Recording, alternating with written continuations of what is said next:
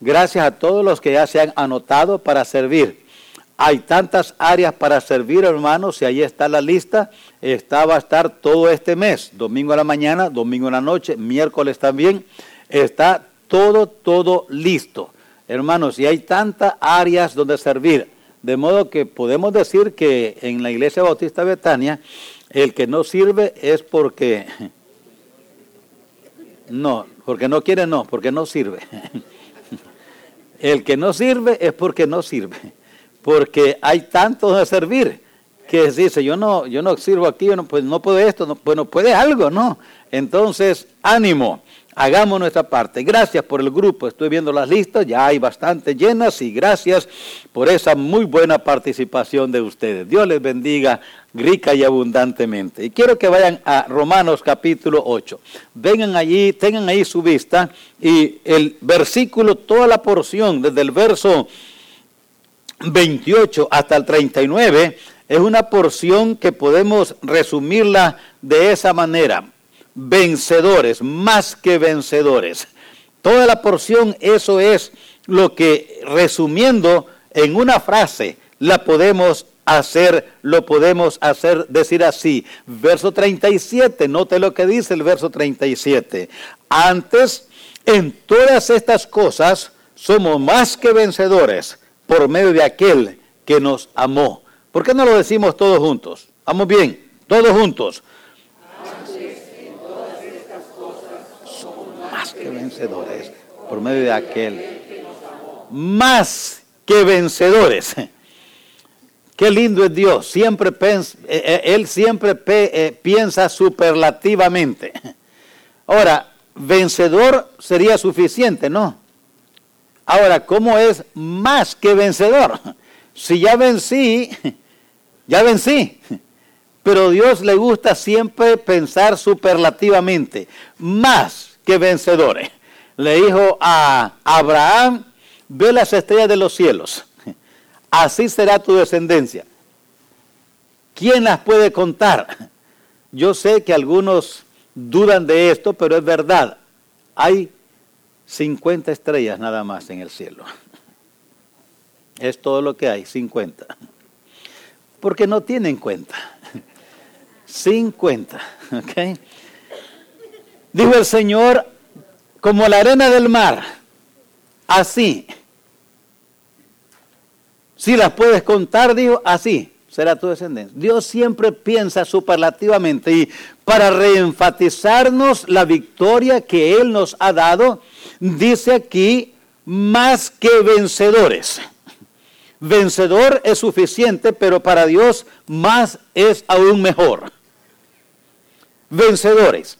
Me gustó algo que leí una vez en la lectura, esta lectura, decía esta persona que después que nos entregamos a Cristo y somos salvos, podemos vivir la vida cristiana semejante a estos objetos o animales. Dice él, después que somos salvos, podemos vivir una vida cristiana que se asemeja a una carretilla de mano. Tienen que empujarnos para que caminemos. O una canoa. Tienen que remarnos o pedalearnos para que naveguemos. O semejante a los gatitos. Tienen que sobarnos siempre para que estemos contentos. O una pelota de fútbol. No se sabe en qué rumbo rebotará. O a los globos. Estamos llenos de aire, listos para explotar. O como un tráiler. Si no nos remolcan, no caminamos. O como las luces mal conectadas, se encienden y se apagan. O podemos vivir como una palmera, firme, que no se quiebra, que no se dobla, dependiendo del Espíritu Santo. La pregunta es, ¿en verdad podemos vivir victoriosos? Y la respuesta es sí, podemos vivir victoriosos. Ahora, ¿vivimos victoriosos? Ya esa es otra respuesta. Porque ahora depende. Y de esto es lo que hoy queremos hablar. Queremos expandir esa idea más que vencedores. Porque Sí podemos, por supuesto que podemos, pero no podemos vivir victoriosos dependiendo de nuestras propias fuerzas. No podemos vivir victoriosos dependiendo de nuestras propias fuerzas. Así es que, ¿cómo logramos? ¿Qué son algunas cosas? ¿Qué podemos hacer? Porque miren, usted y yo, desde el púlpito hasta las bancas, todos luchamos con el pecado. Todos. No hay ninguno cristiano que diga yo no lucho. Mi madurez es tan alta, yo vivo tan alto espiritualmente que ya no piso tierra. Voy tan alto que ya no piso tierra. Todos los cristianos, usted y yo, todos batallamos. Jóvenes y adultos, padres e hijos, no importa la edad, si eres un hijo de Dios, yo te aseguro que en tu vida hay batallas espirituales. Algunas de esas batallas, muchos las están perdiendo. Pero no debemos porque dice que somos más que vencedores. Pero ¿cómo logramos esa vida victoriosa? Hay que hacer a lo menos 3 cositas que quiero recomendarles, o 4 en esta noche. Primero que nada, hay que reconocer en nuestra mente y nuestro corazón que Cristo ha vencido a Satanás. ¿Qué es lo primero que hay que recordar? Que Cristo ha vencido a Satanás. ¿Estamos de acuerdo? Todos repitámoslo. Cristo ha vencido a Satanás.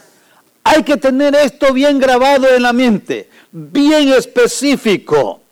Ahora, ¿cómo venció Cristo a Satanás? Lo hemos oído y lo repito. Lo venció por su muerte y resurrección. Así fue que lo venció. Lo venció por su muerte y su resurrección. Dice 1 Juan capítulo 3 y el verso 8, que para esto apareció el Hijo de Dios, para deshacer las obras de Satanás. Hebreos 2:14 dice que el Hijo de Dios, que Jesucristo, destruyó por medio de la muerte al que tenía el imperio de la muerte. Así es que Dios dio el remedio. Tan pronto apareció el mal, e inclusive antes que apareciera el mal. Dice Juan en el Apocalipsis, el apóstol, que Jesucristo fue inmolado desde antes de la fundación del mundo. Así es que antes que el pecado entrara, y yo sé que esto es difícil para nuestra mente digerir, pero es la verdad, así lo dice Dios. Y gracias a Dios que Él no me pide que entienda todo lo que Él dice, pero me pide que crea todo lo que Él dice. Hay cosas que yo no entiendo después de estudiar la Escritura, pero tengo que creerlas, porque si no las creo, porque no las entiendo, voy a ofender a Dios. Eso es ofender a Dios. No entendemos esto, pero es así. Dio el remedio antes que el mal apareciera. Ya Dios había dado el remedio. Juan 16:11 dice el Señor en Juan 16:11 que Satanás, el príncipe de este mundo, ha sido ya juzgado y condenado de una vez. Entonces, por su muerte y resurrección, Cristo lo venció. Pero aquí está el asunto. Satanás no acepta su derrota, pero su derrota es una realidad. Su derrota es una realidad. Juan 16:33. El Señor dijo, confiad, en el mundo tendréis aflicción, pero confiad, yo he vencido al mundo. Yo he vencido el mundo. Así es que la base de una vida victoriosa es reconocer esta realidad, reconocer que Cristo ha vencido a Satanás. No tengo que vivir derrotado por Él, porque Él es ya derrotado. Cristo lo derrotó. Tenemos que estar conscientes, reconocer esta verdad y repetirla constantemente y apropiarnos de ella. Cristo venció a Satanás. ¿Qué otra verdad? Hay que reconocer esta otra verdad. Reconocer que al entregarnos a Cristo, Él comparte su poder con nosotros. Al entregarnos a Cristo, Él comparte su poder con nosotros. Piensa en esta realidad. Por eso es que Él nos adopta. Y dice la Escritura que somos herederos de Dios, coherederos con Cristo. Así es que Él comparte su poder con nosotros. De nuevo, hermanos, esto es maravilloso. Su poder, el poder de Jesucristo, el poder de Dios, está a la disposición de todo el que quiere vencer. El poder de Dios está a la disposición de todo el que quiere vencer. Filipenses 4:13. Todo lo puedo en Cristo que me fortalece. Ustedes los que vienen en inglés, qué tremenda serie el pastor Jeremy está empezando. Les animo a estar aquí el domingo en la mañana. Una tremenda serie. Hoy la empezó, me encantó el primer mensaje y quiero oír el que sigue. Todo lo puedo en Cristo que me fortalece. Entendamos esta verdad. Tenemos que reconocer que al entregarnos a Cristo, Él comparte su poder con nosotros. 1 Juan 5:4. Todo lo que es nacido de Dios vence al mundo. Todo lo que es nacido de Dios vence al mundo. 1 Corintios 15:58. Mas a Dios gracias, mas gracias sean dadas a Dios, el cual nos da la victoria por medio de Cristo Jesús. Hermanos, tenemos que entender esto. Su poder está a la disposición de todo el que quiere vencer. ¿Sabe quién no vence? El que no quiere. Porque todo el poder de Dios está a la disposición de aquellos que hemos creído. Por medio de su Espíritu, Cristo comparte su poder. Entendamos esto. Por medio de su Espíritu, Él comparte su poder. Hechos 1:8. Pero recibiréis poder. ¿Qué más dice? Cuando haya venido sobre vosotros el Espíritu Santo. Recuerden eso, hermanos. Recibiréis poder. ¿Es usted ya redimido por la sangre de Cristo? Entonces el Espíritu Santo mora en el corazón suyo y de todos los redimidos. Entonces el poder de Cristo está a la disposición nuestra por medio de su Espíritu. El poder de Él está a disposición nuestra por medio de su Espíritu. ¿Entendemos esto? Yo sé que no lo comprendemos en su totalidad. Y le voy a explicar esto un poco más adelante, pero quiero que lo entendamos a lo menos en el sentido de aceptarlo. El Espíritu Santo regenera, ilumina, guía, capacita. Dios no nos da su medida, su Espíritu por medida. ¿Cómo? Mire, todo hijo de Dios tiene todo el Espíritu de Dios, todo. No es que aquel que ora y se consagra y vive para aquel que está, dice, mire, es que este es un diácono de la iglesia, este es el pastor, él tiene todo el Espíritu de Dios. Yo no, me siento en la última banca, tan chiquito que soy, tan insignificante que me siento allá lejos, porque yo no soy digno de acercarme tanto. Si usted es un hijo de Dios, usted tiene todo el Espíritu igual como lo tengo yo. Igual, todo. Cuando Cristo,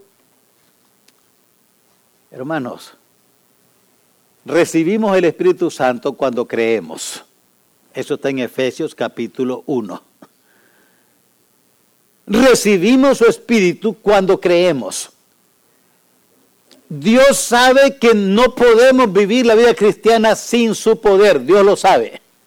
Por eso es que no le pedimos que nos dé su Espíritu. No. De igual manera, no le pedimos que nos llene de su Espíritu. Él nos llena cuando estamos limpios. Él nos pide que confesemos nuestros pecados. Y si confesamos nuestros pecados, Él es fiel y justo para perdonarnos y la sangre de Jesucristo su Hijo los limpia de todo pecado. Cuando somos limpios, Él nos llena. ¿Qué es lo que sucede entonces? Si es verdad que todos tenemos el Espíritu de Dios, no a todos los creyentes el Espíritu de Dios los tiene a ellos. ¿Me entiende? Hay algunos cristianos que son más controlados por el Espíritu que otros. Eso sí. Entonces, unos cristianos tienen el Espíritu de Dios apagado o entristecido en su corazón. Tienen todo el Espíritu de Dios. No tienen una parte, tienen todo el Espíritu de Dios. ¿Qué es la diferencia? Lo tienen apagado o entristecido. ¿Por qué? Porque no le dejan controlar, y esto voy a explicárselo un poco más adelante. Dios no da su espíritu a medida. Todo hijo de Dios puede vivir victorioso sobre el pecado, todo. Le dije que primero hay que reconocer que Cristo ha vencido a Satanás. Que esto sea siempre parte de nuestro armamento cuando luchamos contra el enemigo. Armaos, dijo el Señor, de este mismo pensamiento. ¿Y qué más? Hay que reconocer que al entregarnos a Cristo, Él nos dio, Él comparte con nosotros todo su poder a través de su Espíritu. Está a la disposición nuestra. Su Espíritu mora en nosotros. No le pedimos que viniera, pero cuando fuimos salvos, Dios nos dio su Espíritu, dice Efesios 1, para sellarnos, para protegernos, para capacitarnos. Y ahora Él es el Paracleto, dice la palabra en griego, el que va a un lado de nosotros para ayudarnos. El Paracleto, el que viaja a un lado de nosotros. Pero aparte de reconocer que Cristo ha vencido a Satanás, reconocer que al entregarnos a Cristo, Él comparte su poder con nosotros. ¿Qué más tengo que hacer?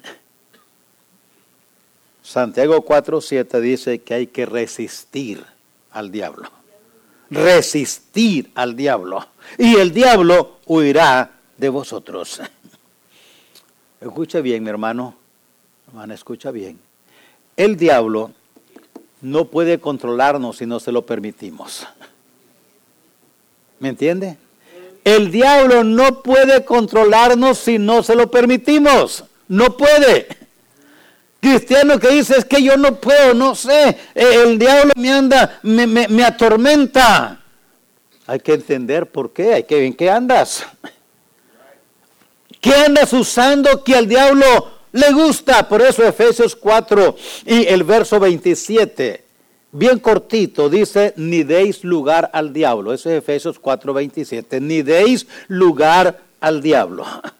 Le damos lugar al diablo cuando practicamos las cosas que él usa. Así le damos lugar al diablo. Cuando practicamos las cosas que él usa. Por ejemplo, si dejamos la puerta de nuestra casa abierta y nos vamos de vacación por una semana, ¿habrá peligro que nos roben? Más o menos si la dejamos enllavada y con rejas. Va a haber mucho más posibilidad que nos roben si dejamos la puerta abierta. Todavía hay posibilidad que nos roben aún con rejas, pero hay menos posibilidad. Hay posibilidad que nos roben el carro. Sí, siempre. Pero si dejamos las ventanas bajas y la llave pegada, ¿habrá más posibilidad? Pues claro, le dejamos la llave pegada y las ventanas abajo, abiertas. Todo lo que hace, pues pasar allí, mira la llave. Eso es el asunto de encenderlo y manejarlo, pues qué más fácil. Esto es lo que dice Dios, Efesios 4, 27, ni deis lugar al diablo. ¿Qué significa darle lugar al diablo? Es usar las cosas que él usa, es practicar las cosas que él usa. Entonces, hermanos, tengamos cuidado. Tengamos cuidado con lo que vemos, con lo que oímos, a dónde vamos. ¿Por qué? Porque el diablo, dice la Escritura, que anda como león rugiente buscando a quien devorar. Y él no da dos chances, él nada más, la primera chance que tiene, da el zarpazo. No des lugar al diablo. ¿Qué música andas oyendo? ¿Qué estás viendo en el teléfono? ¿A qué sitios vas? ¿Qué andas usando en la tecnología moderna? ¿Qué chistes estás oyendo? Hay chistes de doble sentido y hay chistes vulgares totalmente. Aquí en este aparatito hay toda clase de perversión. ¿Lo usas para oír mensajes que edifican? ¿Lo usas para aprender? ¿O lo usas para corromperte? Ni deis lugar al diablo. Tenemos que resistir al diablo. El diablo no puede controlarnos si no se lo permitimos. El que no es salvo no tiene esa opción. ¿Me entiende? El que no es salvo no tiene esa opción. Él ya es hijo del diablo.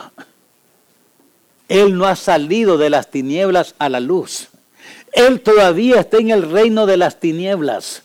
No ha sido trasladado del reino de las tinieblas al reino de la luz.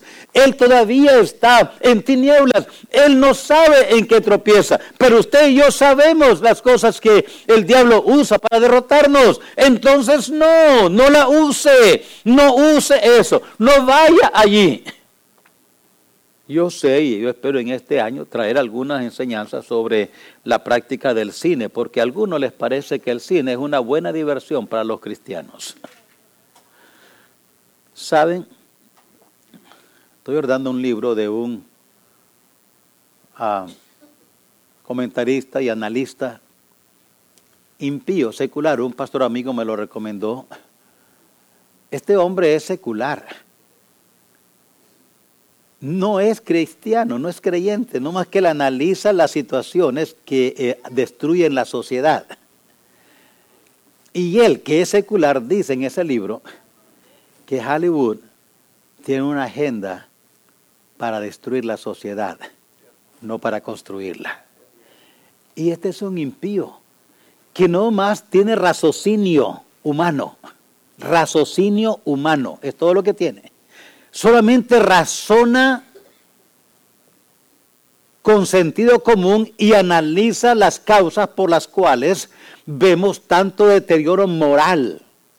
Y entre la lista que él da de razones, dice que Hollywood no tiene ni una sola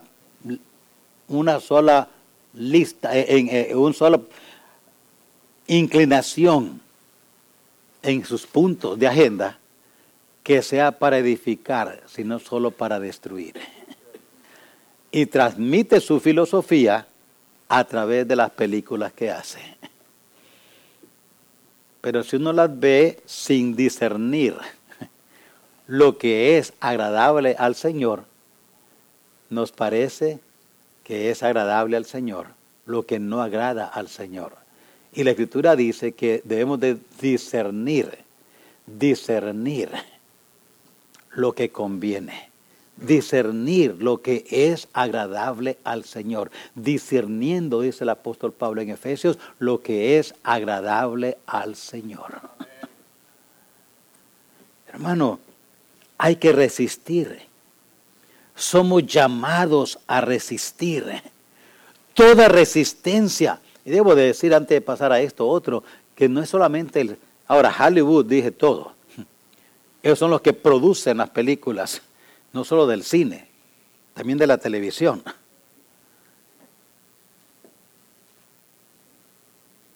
No solo películas de violencia e inmorales, también películas que no tienen ese mensaje. Las hacen suficientemente interesantes para querer verlas. Yo espero que no hayan muchos, porque seguramente que habrán, pero ojalá que no hayan muchos aquí noveleros. Pero ¿qué novela tiene buen mensaje de edificación? ¿Saben cuántas novelas hay que edifican la moral, la ética, la familia, el matrimonio, los hijos? Ni una. Entonces, ¿por qué las mira? Entonces, ¿por qué invierte tiempo en ello? Entonces, ¿por qué estar viendo algo que el diablo va a usar? Ni deis lugar al diablo. Aprendamos ese versículo, Efesios 9:27. No le des lugar al diablo. El refrán dice, el niño es llorón y la criada lo pellizca. Pues, ¿qué va a hacer el niño? Pues llorar más. Si ya está Lucio, no te vayas por lo resbaloso. ¿Para qué? No deis lugar al diablo. Somos llamados a resistir. Toda resistencia demanda constancia, persistencia, confianza. Tenemos que resistir con esta mentalidad. Hoy, mañana y pasado mañana hay que resistir, hay que resistir, hay que resistirse. Hermano, es que ya me cansé de pelear. Pues no se canse de pelear, sigue peleando, porque esta cosa es o peleas o caes. No hay más. Porque el diablo no va a decir, ya me cansé de buscar cómo derrotar y agarrar la familia fulana. Ya me cansé, olvídate. Él nunca va a decir esa frase.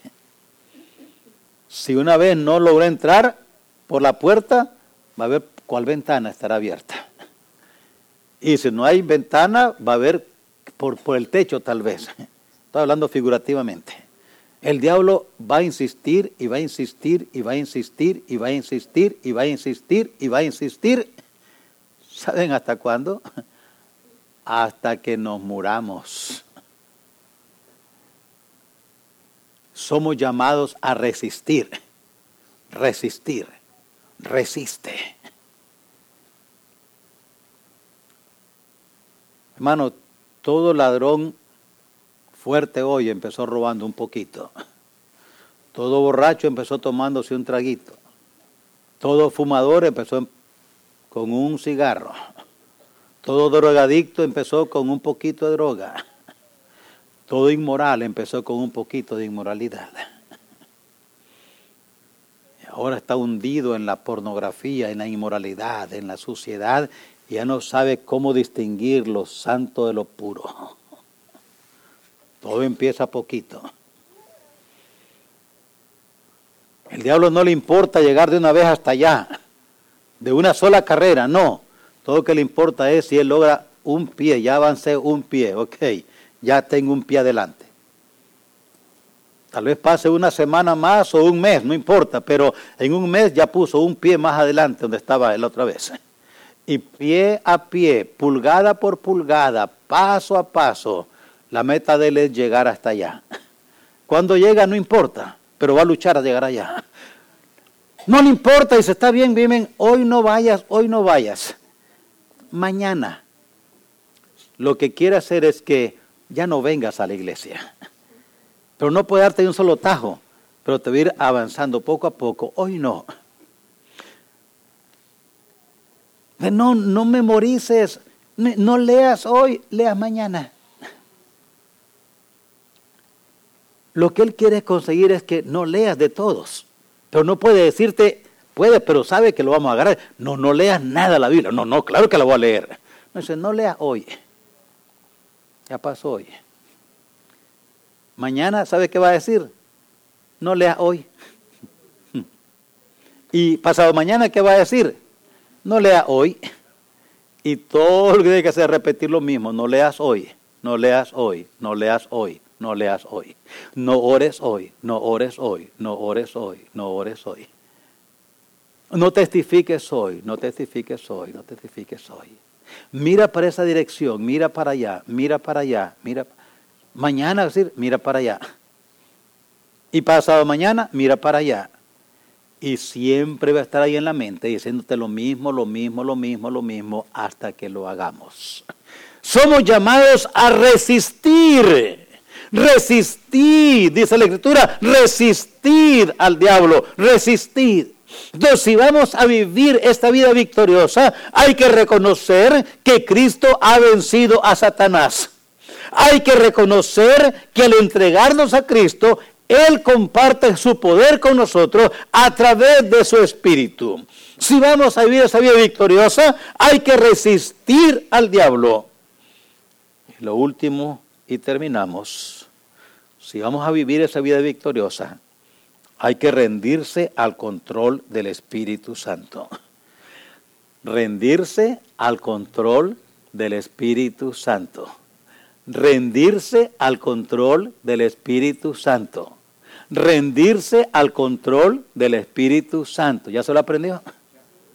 Digámoslo. Rendirse al control del Espíritu Santo. Tenemos que hacer eso, hermanos. Tenemos que hacer eso. No hay otra opción. No hay. Aquí hay cristianos que han crecido más en su vida cristiana porque se han rendido al control del Espíritu Santo. Hay otros que están estancados. Pasaron 2017 estancados, 2018 estancados y seguirán 2019. ¿Por qué? Porque no quieren rendirse al control del Espíritu Santo. Romanos 12 y el verso 2.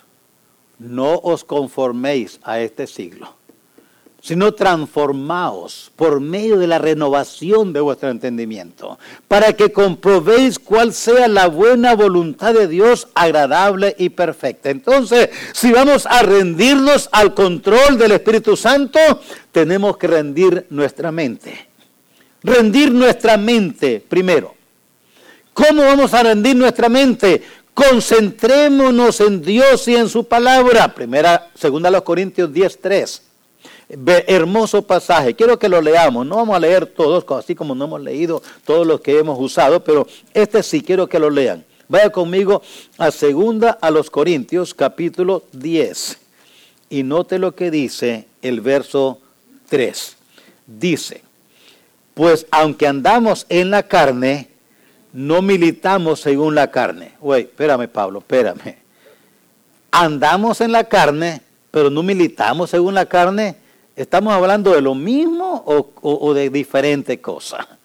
Diferente cosa. Carne primera es una cosa, carne segunda es otra cosa. Pues aunque andamos en la carne, sí, no andamos en el Espíritu. Usted y yo nos vemos. Donde quiera que andamos, y a veces algunos no se quieren ver, pero nos vemos. En la tienda, en el mercado, aquí, donde quiera nos vemos. Andamos en la carne. Somos humanos. No somos espíritus. Pero aunque andamos en la carne, no militamos según la carne. La lucha que tenemos contra el mundo, el diablo y la carne, no la peleamos según la carne. No es que voy a mocharme este pie porque me llevó en esta dirección equivocada, me lo voy a mochar, ya me queda uno nada más, para que no ande caminando por mal camino. O sea, ya no va a caminar ahí, ya me moché y siguió, me mocho el otro entonces. Ahora ya no voy por mal camino. ¿Por qué? Me moché los dos pies. Si este ojo siempre quiere ver suciedad, me lo voy a sacar. Me queda uno, pero el otro también quiere andar viendo suciedad, me lo voy a sacar también. Ahora ya no veo suciedad. Todavía sigue viendo. Eso no es, dice el apóstol, aunque andamos en la carne, no militamos según la carne. ¿Por qué? Note lo que dice. Porque las armas de nuestra milicia no son carnales, sino poderosas en Dios para la destrucción de fortalezas, derribando derribando argumentos y toda altivez que se levanta contra el conocimiento de Dios, llevando cautivo todo pensamiento a la obediencia de Cristo. ¿Y cómo hacemos esto? Colosenses 3:16.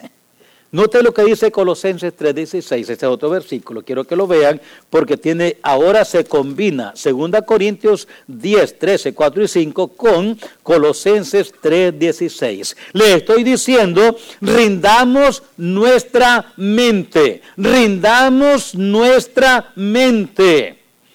Dejémonos controlar por la palabra. Note y analice conmigo esto.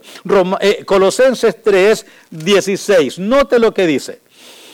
La palabra de Cristo more en abundancia en vosotros. Note esa primera parte. La palabra de Cristo more en abundancia en vosotros. ¿Cómo more en abundancia? Bueno, ya sé lo que voy a hacer. Entonces, ya que more en abundancia.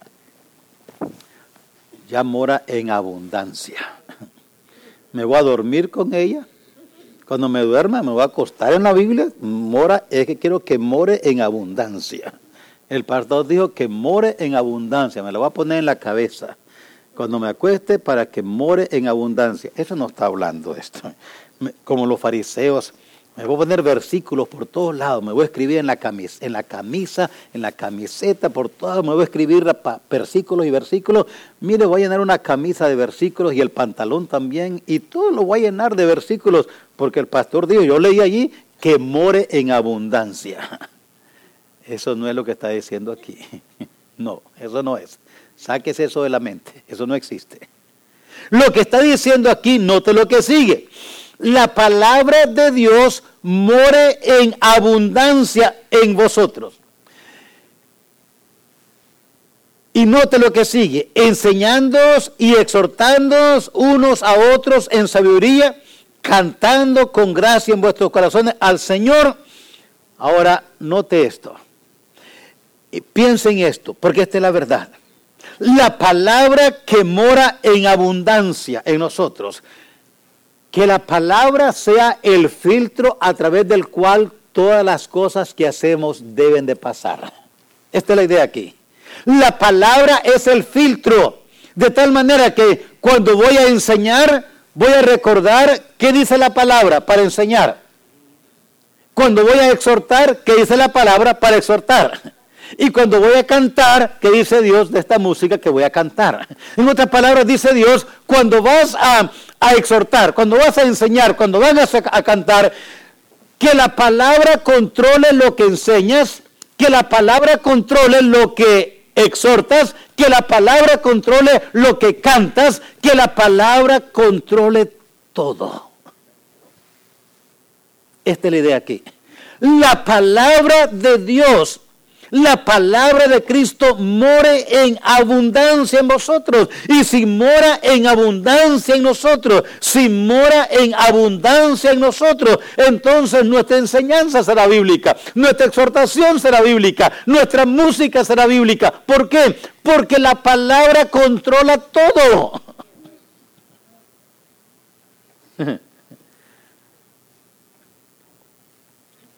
Todo. Hay un canto que dice, mi pensamiento.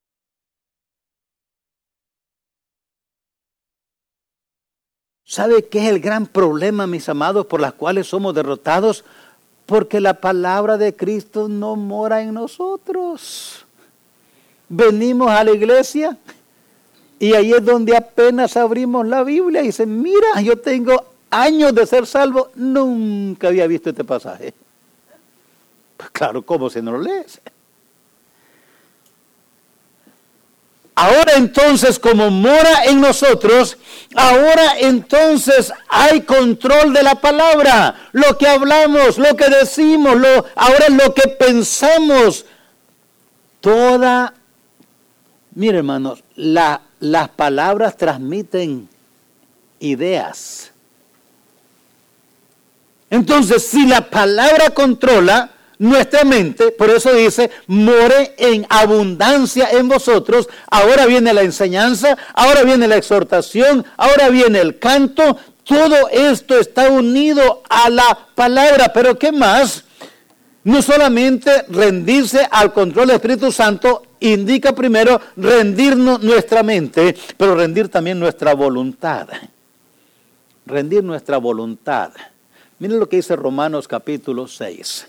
Romanos capítulo 6. Quiero que vea Romanos capítulo 6 y note el verso 11. Rendir nuestra... Miren, esto es lo más difícil. Hermanos, ¿qué es más fácil, aprender o hacer? ¿Qué es más fácil, aprender o hacer? Soy bien ignorante en cuanto a la tecnología. Constantemente ando preguntándole a los nietos, ¿cómo hago esto? Le digo a los hijos, explícame esto, ¿cómo hago aquí esto? Y luego voy y me siento en el escritorio y dice, ¿qué fue lo que me dijo? ¿Cuál tecla hay que apretar aquí? ¿Sabe qué? Voy a ir otra vez. Porque yo no... Parece que lo aprendí. Y yo pensé que lo aprendí. Pero cuando lo voy a practicar, no me sale. Siempre es así. Es más fácil aprender que practicar lo aprendido. Siempre es así. Ahora, esto es lo difícil. Ahora viene nuestro rendimiento, por eso les dije, rendirse al control del Espíritu Santo. Rendir nuestra mente, rendir nuestra voluntad. Note Romanos 6:11. Así también vosotros, considerados muertos al pecado, pero vivos para Dios en Cristo Jesús, Señor nuestro. No reine pues el pecado en vuestro cuerpo mortal, de modo que le obedezcáis en sus concupiscencias. No reine el pecado, no reine.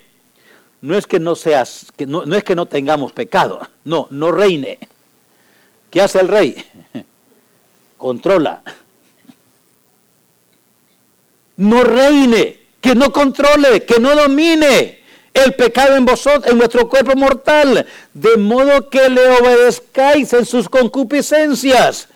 Y este es lo práctico. Ni tampoco presentéis vuestros miembros al pecado como instrumentos de iniquidad, sino presentaos vosotros mismos a Dios como vivos de entre los muertos y vuestros miembros a Dios como instrumentos de justicia. Esto es lo práctico.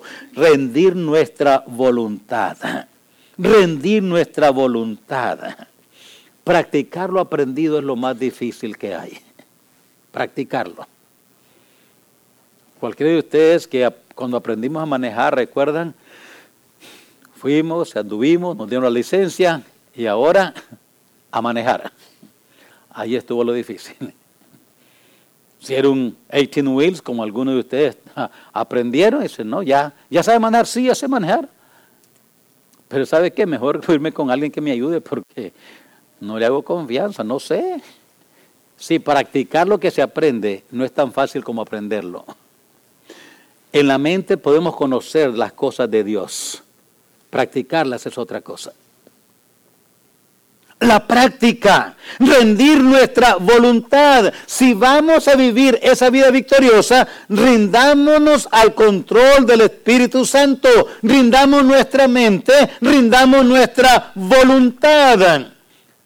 Así exacto como dice la Escritura, no reine el pecado, que no los controle, no presenten sus miembros al pecado, no lo presenten, no lo presenten, sino que preséntense a Dios, ustedes mismos a Dios, preséntense a Dios. ¿Sabe por qué esto es lo difícil, hermanos? Porque esto demanda tomar nuestra cruz. Y tomar la cruz es duro.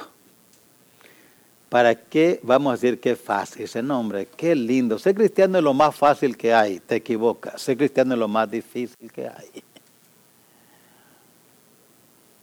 El apóstol Pablo dice, todas las cosas me son lícitas, pero no todas convienen.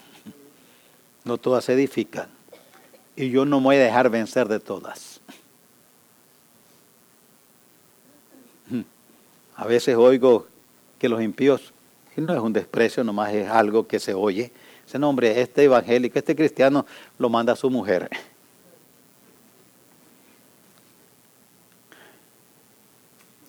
No, yo soy hombre. Isaías dice, hombre para hacer lo malo. Pero hacer lo bueno nunca pudieron. Rindamos nuestra voluntad. Dios no viene y nos arrebata y dice, ahora te voy a hacer lo que yo digo, que hagas lo que yo digo. No, Dios dice, si quieres. El que quiere venir en pos de mí, niégase a sí mismo, tome su cruz, el que quiera. Hay muchos cristianos que saben eso aquí, bien, hasta de memoria. Ustedes jóvenes que van a las escuelas cristianas y padres, debo de decirles también a ustedes, no piensen que porque sus hijos van a una escuela cristiana van a salir ángeles de allí. Entraron demonios y si no se rinden a Dios, salen demonios todavía. Igual como cualquier otro que va a cualquier otro lugar. La única cosa que hacemos como mandarlo a la escuela cristiana es alimentarlo con una enseñanza positiva bíblica. Pero si no la cree, para nada sirvió. Para nada. Es un acto de voluntad. Yo me rindo a Él. Es un acto de voluntad, rendirse al control del Espíritu Santo. Pero también debemos de rendir nuestras emociones. El apóstol Pablo dice, Filipenses 4:10, me gozo en el Señor. En Hechos vemos esto una y otra vez, esa frase repite, lleno de gozo, lleno de gozo, lleno de gozo. El apóstol Pablo dice allá en Hechos 20 que yo quiero terminar mi carrera con gozo. Cuando azotaban a los apóstoles salían diciendo gozosos de haber sido dignos de sufrir por Cristo. Hermanos, el gozo y la vida victoriosa son señales y efectos del control del Espíritu Santo. Recuerda esto bien. El gozo y la vida victoriosa son señales y efectos del control del Espíritu Santo. Antes, recuerde esto y termino. Antes de sentir el efecto de la palabra, tenemos que conocerla en la mente. Primero hay que conocerla. Después la obedecemos, esa es voluntad. Y luego sentimos el gozo y la emoción del efecto de la obediencia al Señor.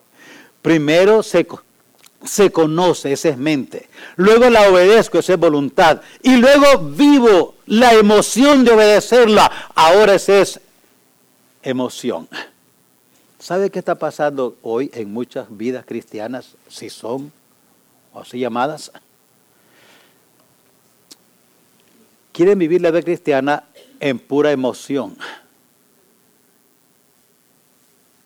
Entonces va a la iglesia para que lo entretengan y le den un discurso positivo de la vida.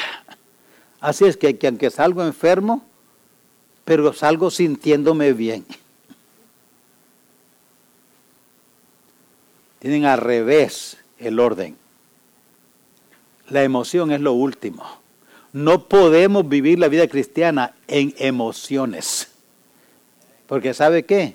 Las emociones cambian. A veces nos sentimos bien emocionados, listos a conquistar el mundo, y a veces nos sentimos bien derrotados. Sin nombre. Por eso Dios dice, primero en tu mente, conoce, renovaos en vuestro entendimiento, mente primero. Luego la voluntad, ahora obedezco lo que aprendí de la palabra. Y cuando obedecemos, ahora viene la emoción de ver el resultado en la vida de haber obedecido. Ese es el proceso. Si invertimos el orden, muchos ni sienten, dicen, no, yo voy a la iglesia y yo no siento nada.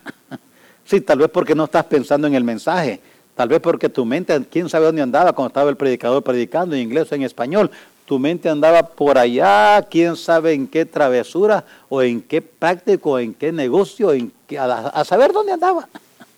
O estabas tan concentrado en el aparatito ese que lo llevaste, dice, para leer la Biblia y estabas mandando mensajes, a saber qué estabas haciendo. Dice, yo no sentí nada de emoción, no sé por qué el pastor estaba llorando. Yo no sé por qué. Sí, tú no estabas conectado con el Espíritu. Eso es lo que pasó. Estabas pensando quién sabe en qué. Por eso no entendiste. Si no sé, pasaron al altar y estaban llorando algunos. Yo no sé por qué. Por eso, en tu mente no hubo conexión con el Espíritu, con la palabra. En tu corazón no rendiste nada a Dios. Y en tu emoción no hay emoción por las cosas de Dios. Por las cosas de Dios no hay emoción. Hay emoción por otras cosas. Pero por las de Dios no. El Señor dice, si vas a vivir esa vida victoriosa, tenemos que rendirnos al control del Espíritu Santo, rendir nuestra mente, rendir nuestra voluntad, rendir nuestras emociones. Y ahora que vemos la bendición de Dios por obedecerle, hermanos, en el principio de nuestra vida cristiana o en nuestra familia, cuando nuestros hijos nacen y empezamos a educarlos y a enseñarles los caminos de Dios, es cansado, la verdad es cansado. Es cansado levantarse en la mañanita a leer la palabra, a nutrirse uno mismo para luego darle a los hijos algo.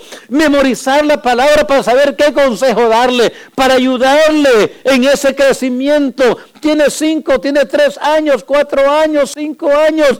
Y uno está enseñando. Ya llevo 17, 18 años enseñando, 20 años. Y ahora se casa. Y lo voy viendo en su crecimiento, haciendo buenas decisiones, amando a Dios, amando la palabra de Dios, viviendo para Dios. Y ahora se casa y vive para Dios. Y ahora uno se goza.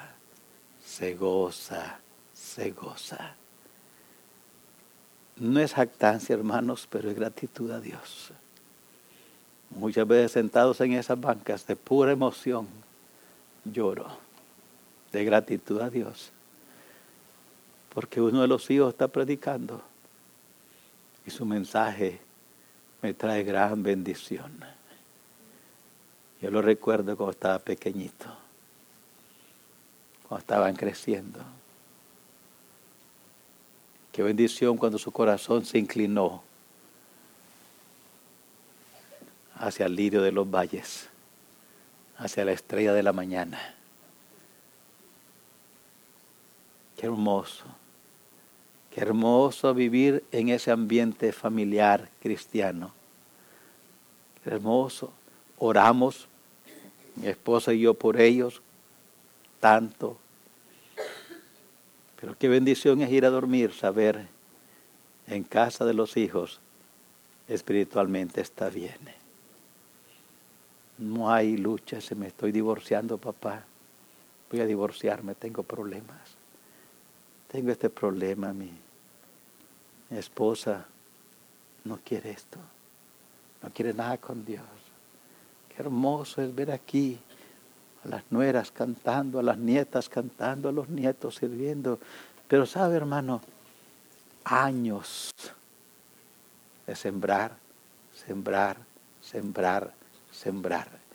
Echa tu pan sobre las aguas, que al pasar el tiempo lo hallarás. Padres, no se cansen. Ahorita yo es que no siento emoción levantarme a las 5 de la mañana. Sí, pero espérate, tienes 5 o 7 años tus hijos. La emoción va a venir cuando tengan 20. Cuando las mires viviendo para Dios, gozándose en las cosas de Dios, vas a llorar de gozo.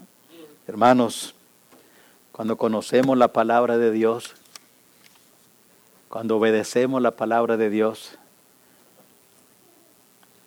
hay emoción. Una emoción que solo Dios produce en la vida de los hijos de Dios. Somos más que vencedores. ¿Cómo vivimos esa vida más que vencedores? Hay que reconocer que Cristo venció a Satanás. Hay que reconocer que al entregarnos a Cristo, Él comparte su poder con nosotros. Hay que resistir al diablo.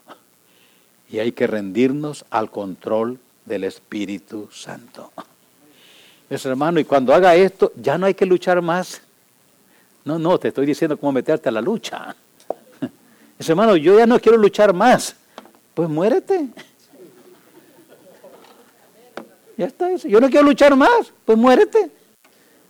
Ahí está todo. Y se acabó. No hay más lucha. ¿Sabe, hermano Luis Galván? Ya no lucha. Está en el cielo. Ya no lucha más. Pero mientras usted y yo estemos en esta tierra como cristianos, hay que vivir victoriosos y podemos con la gracia de Dios. No tenemos que vivir derrotados por el enemigo. No tenemos que, ni jóvenes, ni adultos, ni padres, ni hijos, ni solteros, ni casados. Nadie, ningún hijo de Dios tiene que vivir derrotado. Todos podemos vivir victoriosos por estas verdades que acabamos de aprender. Dios nos ayude. Oremos. Padre, bendiga su palabra. Oh, Señor, ayúdanos. Gracias porque usted ha prometido estar con nosotros todos los días hasta el fin del mundo. Gracias porque usted ha dicho, no te dejaré y no te desampararé. Gracias porque usted nos ha dicho claramente en su palabra que si invocamos su nombre de corazón, usted contesta esas oraciones.